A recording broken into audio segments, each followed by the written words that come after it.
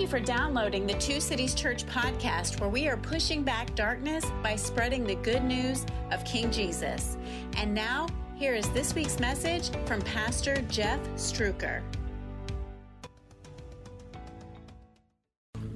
Someone once told you in a science class, probably when you were a child, not to look directly at the sun.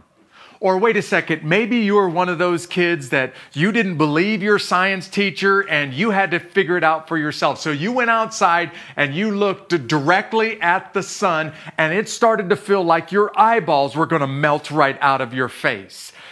All of us kind of instinctively know that the sun is there, and most of us don't need to be told, don't look directly at it.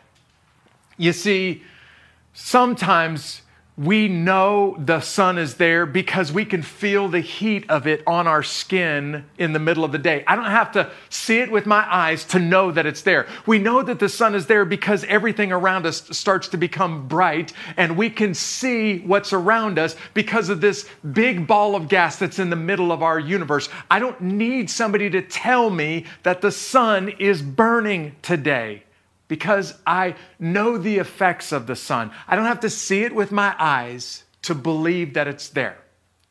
I'm using this simple science illustration that all of us learned when we were little children in school to talk about faith today. You see, what the Bible is going to teach us today from the book of John, John chapter 4, is it's going to teach us a little bit about faith. And here's what I want you to understand about this whole sermon. We're going to look at a few verses from John chapter 4 today, starting in verse 43. But I'm just going to tell you everything that you need to know right up front. In fact, I'll put it on the screens for you, right there on the screen for you to read in one simple sentence. Here's what the Bible is going to teach us about faith today. And it's going to tell us that faith is the lens that lets you look directly at the sun. Now, I want you to notice that word that you see at the bottom, at the end of that sentence. Notice that I'm not talking about the big ball of gas that's at the center of our universe. I'm talking about looking at the S-O-N, capital S, the Son of the living God. And faith is the muscle that you have to exercise in order to be able to see the Son of God. We get this story today of a guy who has a weak, struggling faith. And today he gets a chance to see who's really standing in front of his midst when Jesus does this incredible miracle. And I think what we're going to have the opportunity to do today is to learn a lesson about faith from a guy who we don't even know his name in the Bible. Let me tell you how this story begins. I'll put it right there on the screens for you because it begins with a far-sighted faith. I don't even really understand this medical term, far-sighted, because far-sighted means that you're not able to see stuff that's right next to you. And nearsighted means you're not able to see the stuff that's a long ways away from you. Seems like the guy who created these two medical terms was drunk. Because by farsighted, it feels like I shouldn't be able to see what's far away from me. Well, today we see some people who cannot recognize what's right in front of their face. They really cannot recognize that the boy that they grew up with is actually the Son of God. And they have farsighted faith. I'm going to read for you from the Bible, but if you've got the Two Cities Church mobile app downloaded, you can just click that sermon button, and all that we're going to study today is right there in front of you. Here's what the Bible says, and it picks up in John chapter 4, starting in verse 43. It says, after 2 days, he, Jesus, left there for Galilee. Now, the there in this story is Samaria and a conversation with a woman at a well that led to 2 days of talking to people that were not from Jesus's culture and basically a different country. After 2 days, he left there for Galilee. Look what's in parentheses. Jesus himself had testified that a prophet has no honor in his own country. We're going to talk about what's in parentheses here.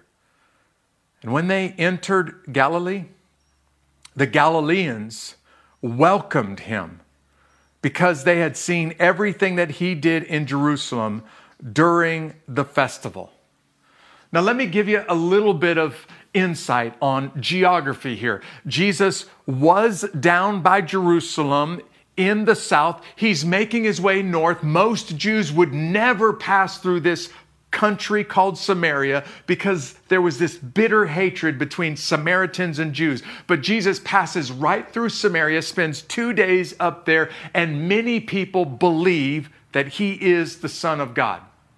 Apparently, we don't have the exact details of the route that Jesus takes. When he leaves this town called Sychar in Samaria and continues to make his way north, apparently Jesus goes towards his hometown.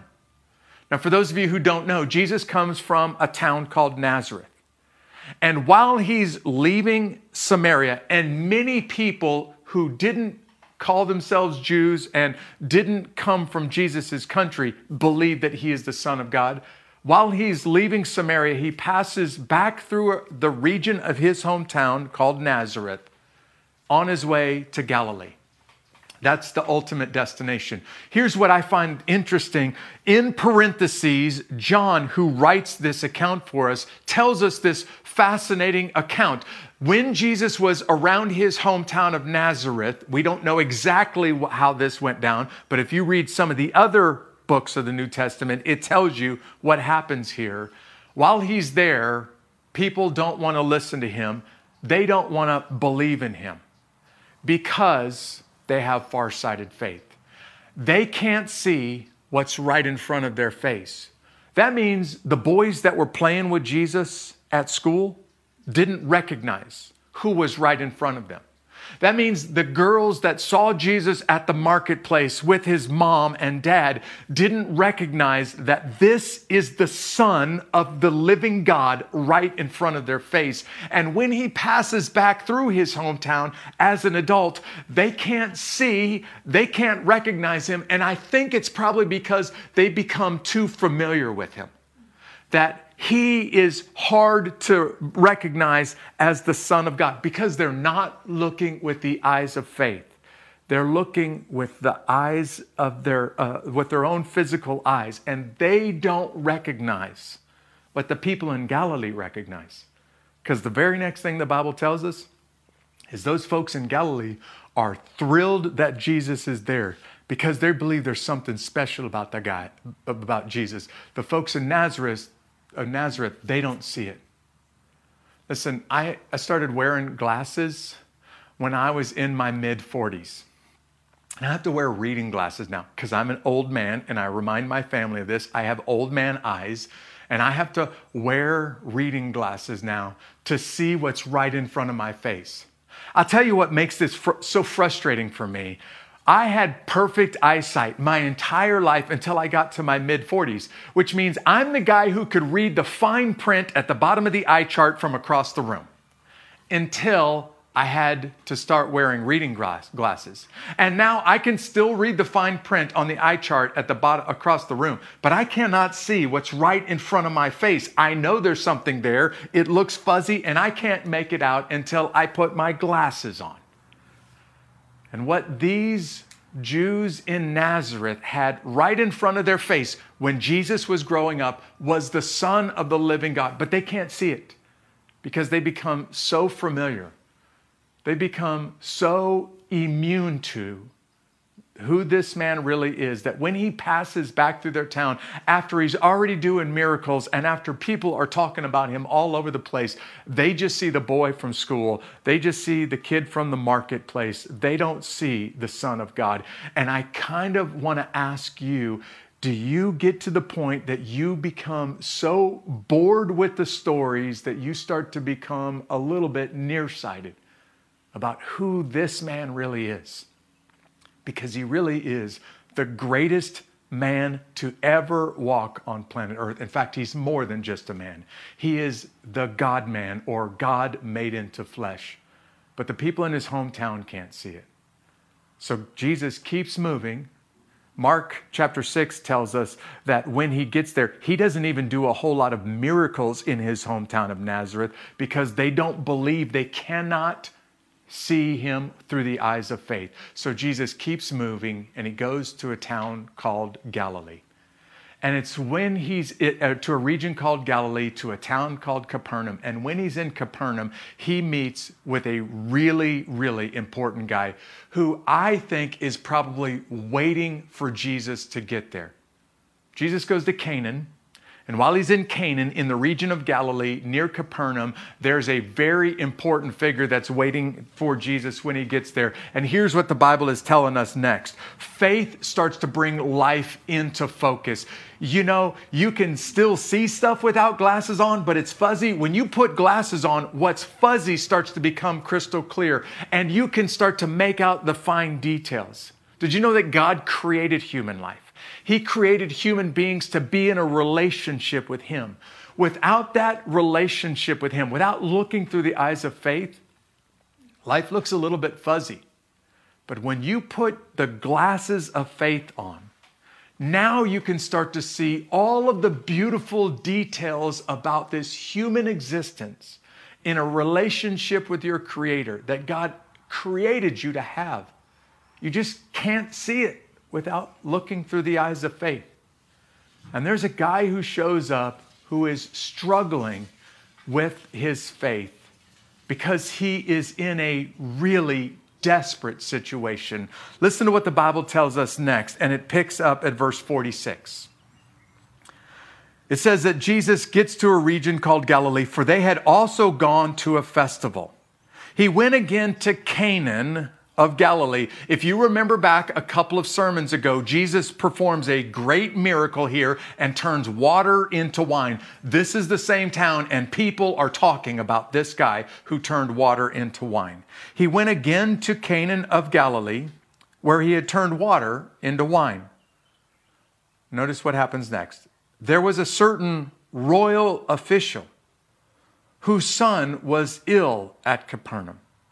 Now, I want to explain this phrase, royal official, because this is a really, really important dude. Probably this is a high-ranking Jewish official that has royal blood, meaning he is directly in line for the throne. He is a direct relation to King Herod Agrippa, who's on the throne at this time. Or maybe he is such a high-ranking official that he's kind of in charge of the royal parts of the government. He's a royal official, and no matter how powerful and how wealthy or how much resources this guy has at his disposal, he is desperate for Jesus right now. And you would be too if you were in this father's shoes, because he's got a son that's sick. And here's what the Bible tells us next. He's not just a little bit sick. This boy is on his deathbed, which makes dad desperate. No matter how much power I have in the land, I cannot fix my sick son. So I'm going to go to the guy who could turn water into wine, and maybe he can do something for my son. Listen to what the Bible says next, what it picks up with next. When this man, we don't even know his name, when this man heard that Jesus had come from Judea into Galilee, he went to him and he pleaded with Jesus to come down and to heal his son. He's saying, Jesus, I need you to stop what you're doing. I need you to come to my house and I need you to heal my son. And here's why the Bible says this is so urgent. He pleaded with Jesus to come down and send his son since his son, was about to die. And listen to what Jesus does next. Jesus told this man, unless you see a sign and a wonder, he's talking about miracles, unless you see a miracle, you will not believe. This story the Bible is giving us is about what it looks like when a dad is desperate. And I mean so desperate that I will do whatever I got to do. So this very powerful, very important man who everybody else in town probably gets out of his way when he walks down the streets, comes to Jesus and he humbles himself and pleads with Jesus. Jesus, I need you to stop what you're doing. and I need you to come to my house because my boy is sick, and he's not just a little bit sick, Jesus. I can't fix him. The doctors can't fix him. He is on his deathbed, sick. Jesus, I need your help.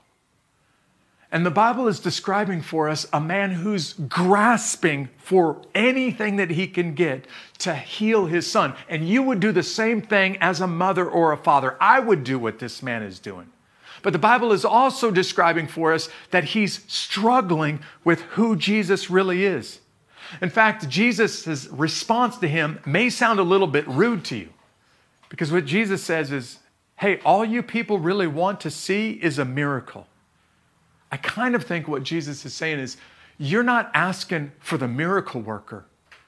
You're asking for a miracle. And what God wants to give you is more than just a miracle. He wants to give you the miracle worker. He wants to give you his son. And this dad is struggling with believing who's standing right in front of his midst. And I need you to remember this week. Because this week, when you get up, you're going to be confronted with the same challenge that this man is confronted with. Do I believe that what I see is all that exists? And I'm struggling with my health, or I'm struggling in my marriage, or I'm struggling with my business, and all that I see with my eyes, all that I can do with my hands, that's all that there is, that's all that exists. Or do you have the ability to see with the eyes of faith? Specifically, do you have the ability to believe there is much more out there than what I can see with my eyes? There is a whole spiritual world out there that our God, the one who created this physical world and created me, created that spiritual world as well. And when I see my problems, I don't just look at it through physical eyes. No, when I see my problems, I can look at it through the eyes of faith as well. Which means I believe that there's somebody in the middle of my problems who is good, who is higher than my mountains, who is able to handle my troubles and my struggles, and my marriage is on the rocks. But I believe that Jesus can step in and can change things. My business is on decline and it looks like I'm headed towards bankruptcy, but I believe that Jesus is bigger than the problems that my business is facing. I'm struggling with a health report that says things are not good and they're looking really, really bad. Do you believe that there is somebody bigger than what you can see with your eyes who has the ability to step in and to meet you right where your greatest need is? Because this guy is confronted with who's standing right in front of his face. And I want you to see what the Bible tells us next as we round out John chapter 4. Look at what the Bible says to us when we see who Jesus really is. And I just need to remind you, I'll put it right there on the screens for you, that seeing always follows believing. I'm going to say it again. Seeing always, always, always follows believing, and it doesn't work the other way around. And I've got some good news for you. In your struggles, in your difficulties, it's not all on you. You see, if you will take that first step of faith, if you will just simply believe, God, I believe that you're there. I believe that you're good. Hebrews chapter 11 says it this way, that you believe God and that you seek him. He rewards those who honestly believe him, who honestly seek him. So when you're facing your struggles, if you will just take that first step of faith, here's the good news. He is there. He will meet you and he will make a massive difference in your life. But you have to first take the step of faith. Faith first, seeing second. It always comes in that order. I'm going to put my far-sighted glasses back on and I'm going to read the remainder of John chapter 4 for us, because here's this man's response to Jesus. Sir, the official said to him, come down, and this is an urgent plea, come down before my boy dies. Listen to what Jesus does next. And I don't want you to miss what's written between the words here. Go, Jesus told him. Your son will live. And then the Bible wants us to make no mistake about what happens in this man's heart. Not with his eyes, but in his heart. First, he believes. Secondly, he sees the results or the reward of his belief. The man believed what Jesus said to him, and he departed and went back home. And while he was still going down, his servants met him, saying that the boy was alive. And he asked them, what time did he get better? Yesterday at about noon, the fever left him, they answered. And the father realized that this was the very hour in which Jesus told him, your son will live. And now listen to what happens to the whole family. So he himself believed, along with his whole household. Now this is the second sign that Jesus performed after he came from Judea to Galilee. When the Bible tells us that he believed, it's using this analogy, it's using the story of he started to trust. He was willing to take that first step of faith. Jesus says, just go home, your boy has been healed. Now, I'm sure some of you who have read the Bible, you immediately picked up on what just happened here. You see, at this point, Jesus has performed a miracle before, but never while he was from a distance. Jesus can turn water into wine while he's right in the room. And some people in Galilee started to believe that this man really had the power to do miracles. But at this point, he's only done miracles while he's right there in the room. And now Jesus just took believing to a whole nother level. Because he tells this father, I don't even need to go to your house. I don't even need to be in your boy's bedroom. You just go home. And I'm promising you, your son is healed. And the Bible tells us that this man believed, listen to this, that not only did Jesus have the power to heal, but he could do it from a distance, that he didn't even have to be in the same room when he healed this boy. And as the man starts to make his way home, he's taken the step of faith. And now he gets a chance to see with his eyes the reward for that faith. Because when he's on his way home, his servants come out to meet him and they say, hey, boss, you don't have to bother the master anymore. You don't have to bother the rabbi because your son has been healed. And the dad already had it in his mind. I can almost tell you exactly when this happened. It's when I was talking to Jesus in Galilee. And the dad finds out that his son has been totally and completely healed, and Jesus is nowhere even close to his home when this happens. Jesus is able to heal from a distance. Your problems, your marriage. He will give you the reward of your faith. And one day, I'm promising you, I'm making a money back guarantee. You will see with your eyes the object of your faith, but you must first take the step of faith. And then God is there to meet you. And he is there to work in your life after you take that first step of faith. I'm going to wrap up with this. I still remember this vividly, even though it's been more than 30 years. When I went through free fall school in the U.S. Army, my instructor was telling me about how this first skydiving jump, free fall jump, was going to go. And me and another buddy were kind of paired up together. And we had one free fall instructor that was going to jump with us for the first several jumps, just to be right next to us while we're skydiving and to make sure that nothing goes wrong. And this free fall instructor said to both of us, whatever you do when you get in that airplane, when you're flying in the air at the altitude that commercial aircraft fly at, when they drop the ramp and when you get ready to go and leave the ramp, he said, I'm going to tap you on the back of your parachute. And when you do, you don't hesitate. And then this is what he said next, and I'll never forget it. Don't look down.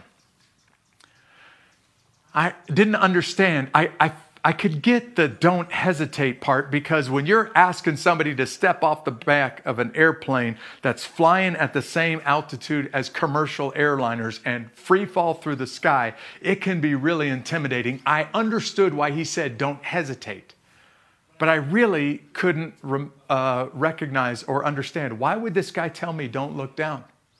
And so I asked him, what's the big deal about looking down? And I still remember his answer to this day.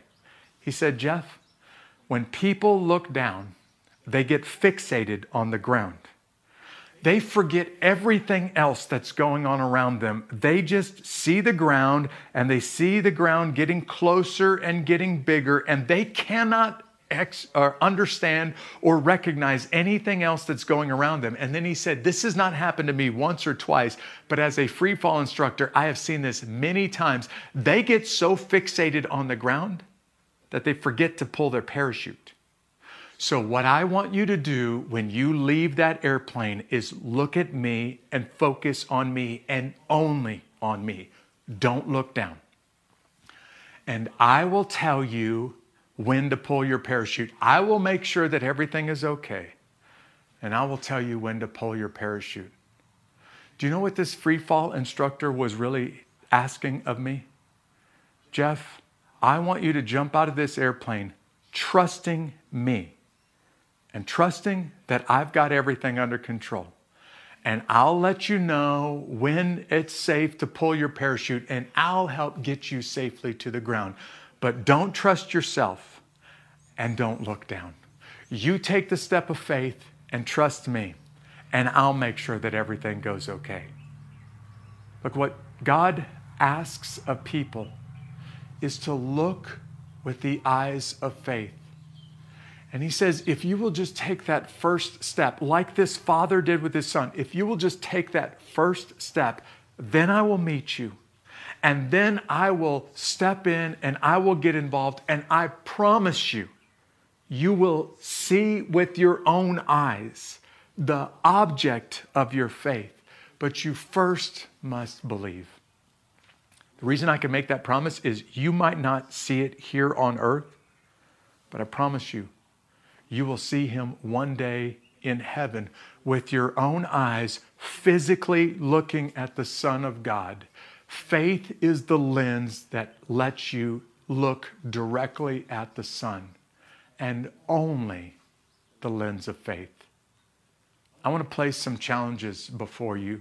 We call these challenges next steps at Two Cities Church. And I really have two next steps right now. One of those is that maybe you have never really exercised your faith before. Maybe you've never really taken that first step and trusted and believed in the Lord Jesus Christ. I'm going to tell you how you can see Jesus for the first time, how you can turn your soul over to him for the first time. And I'm going to, in fact, lead you through a very simple prayer in just a moment. But the second thing that you see on the screens, this second next step, is for you that are a Christian. And here's what it says. Will you this week look to Jesus before you look to solve your own problems? You see, maybe this is you. Maybe you do this. I do this too. Sometimes when life gets difficult, I start to roll up my sleeves and I start to take care of my own problems like it's all on me.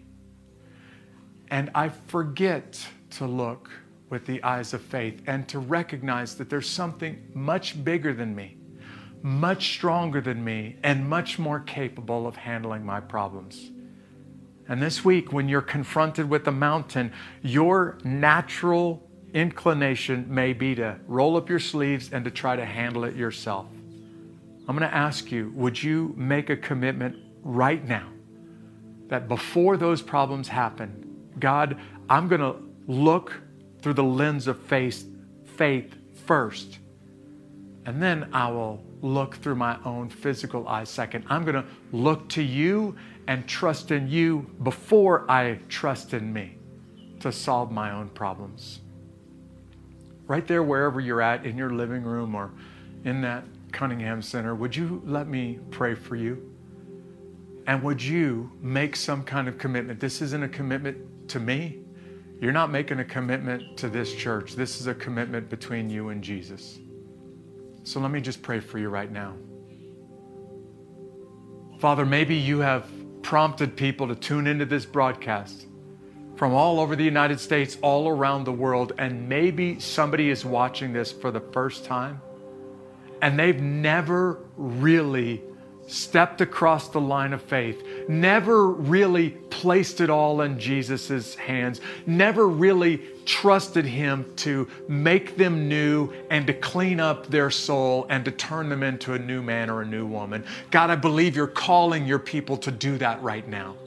And I'm praying that somebody would just simply cry out a simple prayer of faith, just taking the first step and saying something like, God, I can't do this on my own. God, I am a sinner and I can't fix my sin. I can't make it go away. And so, God, I'm believing. I'm trusting You. In my faith, I trust that You and You alone can clean me up, can forgive me, can heal me, can turn me into a new person. And God, I need that right now. So I'm asking that You would step in and move into my soul and take a dead soul and make it alive through the blood of Your Son, Jesus Christ, right now. Father, if somebody's crying that prayer out to You in faith, I am absolutely convinced that You hear it. Would You do a miracle in their life right now? But God, I also want to lift up to You my sisters and brothers who claim to be sons and daughters and followers of Jesus Christ, who are in a born-again relationship with You. When life gets difficult, when they're faced with some challenges this week and they want to trust in themselves, God, would You help them before they do anything else to turn to You, to trust You, to look through the lens of faith first, and then step in and look at how they're going to face these problems. But God, would You help them to trust You first and trust You to work in their problems, and then simply follow whatever You're leading them to do next. God, would You help us to remember that there's more to this world than what we can see with our eyes, that You're at work all around us, that You are a good God who loves us and works around us. And God, this week we're challenged to look through the eyes of faith first.